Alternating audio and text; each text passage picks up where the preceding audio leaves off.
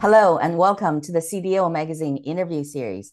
I'm Lana Feng, co-founder and CEO of Huma.Ai, a generative AI platform for life sciences. Today, I have the pleasure of talking with Andrea Pezzetta, who is the Chief Data Officer at Ipsen. Welcome. Thank you so much, Lana. It's great to be here. Before we start asking the questions and getting your insights, would you let us know your background and how you got here? Absolutely. So I've been working with data for over 25 years. I started my career in healthcare, working for a large payer. I've worked for three payers, large payers, in the informatics setting, in building data warehouses, finding that single version of truth. And then went into a bit of consulting with some data companies like IQVIA, and then ventured into pharma. So I've been in the contrast media area, vaccine area, oncology, rare disease, primary care, institutional care, and worked with some amazing people throughout that process. And it's really my passion. I fell in love with data very early on in my career, and I continue to love it. And I love, really helping patients out there get the drugs that they need. That is such a unique experience. I actually worked with kind of all the stakeholders within the healthcare system. Uh, that's wonderful.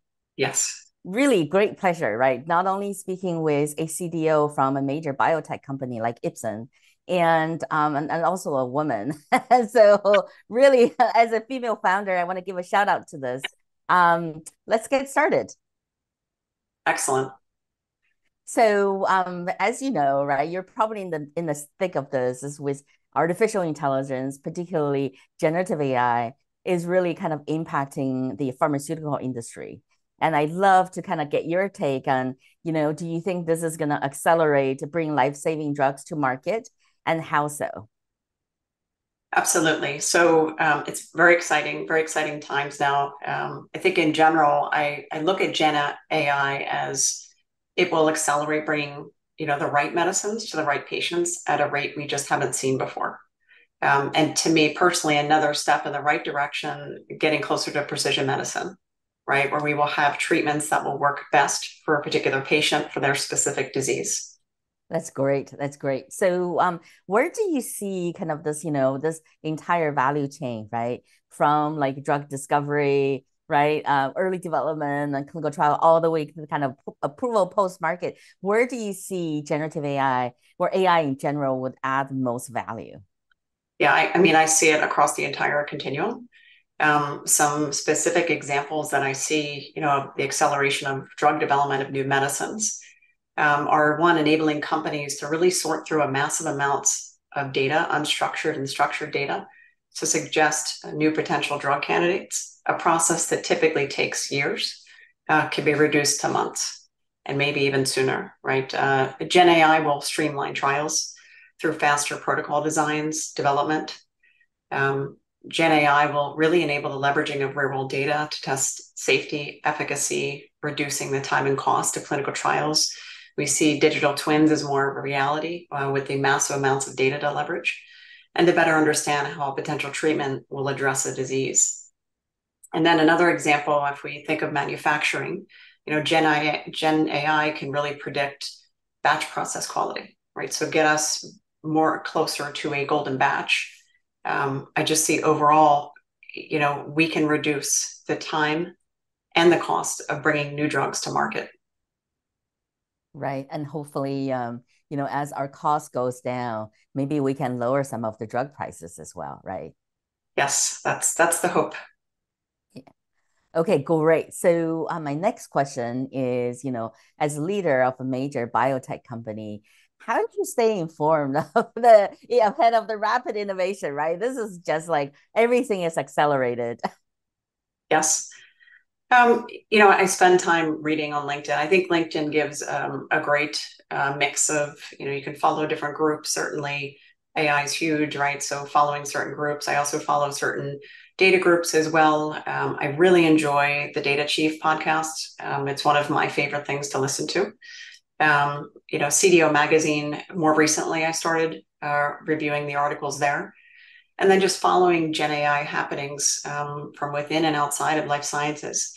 I think when we, see what's happening outside of life sciences. We can potentially see new applications, of course, compliant, very regulated space, right? But how can we be more innovative in this space? And really, it's good to get a bunch of different examples and seeing what people are doing today. Oh, that's great. I'm so glad you brought up like learning from other domains, right? To see use cases where we can adapt. That's such a unique insight. So kind of looking inward a little bit at a general level, right? I worked at pharma company before, right? Now we're facing with the employee, like, we talk to our customers. A lot of them are like afraid, like, am I going to be replaced? Right. So, I mean, how do you see from a CDO perspective, company agnostic, right? To see the entire industry, how do you see like we like upskill? How do we see we kind of ease that fear? Yeah, I mean, I look at people in the data and now tech space, right? So we have tech coming very closely connected with data. I think before it was a little bit of a disconnect there, and we didn't have as much tech in the data space. I'm happy to see tech and data getting married. I also see opportunities for employees, in this space, where if they want to get into this space, to really dive in and learn, right? I think we know data is the main ingredient for Gen AI, right? And without good, clean data, without a thorough understanding of the different types of data available to work with, within the life science industry, and even without or outside of the life science industry, we need people who really understand data. They understand what good tech means for, proper homes for data, I'll call it, ensuring that we have the highest quality data sets to feed into the models, interoperability, self-service tools, sandbox environment for innovation, data catalogs for literacy, really appropriate AI tools. So I see them as plugging into this, right? But it all starts with a really good foundation and very clean data. And then we wrap this enabling data governance model around all of this to ensure that, we're complying, we're following the rules, and we're doing the right thing with these different models and their outputs. I think as a people manager, we need to look and make sure that we're giving our teams the proper skill set, the opportunities to learn and grow, and that they have the knowledge and the base to really be successful in this new space of Gen AI. And we really need to provide our employees autonomy to be able to really compliantly experiment in the Gen AI space, and then certainly ensure that our teams are ready and that they have those foundations to succeed in this space. I love it that you brought up the sort of the freedom piece, right? Yes. You see some on the news that sometimes, companies have like across the board kind of prohibition, if you will, right? On GPT, chat GPT, then employees are still using the AI tools in secret and trying to automate some of the work they do. Yes. Yes. And you see, I would like to see a nice governance model around the use of AI, encourage it, but have those kind of guardrails in place. And they, in my opinion, should be from the CEO level, all the way throughout the organization, really embedded in the organization. So we accept this, the Gen AI wave, and we're all using it appropriately within our respective industries. That's great. We're like off a topic just a little bit, right? So I know you're involved in some of the kind of the CDO organizations for life sciences. So from a sort of a professional organization standpoint, how do you see those organizations can also kind of supplement, accelerate what we're doing?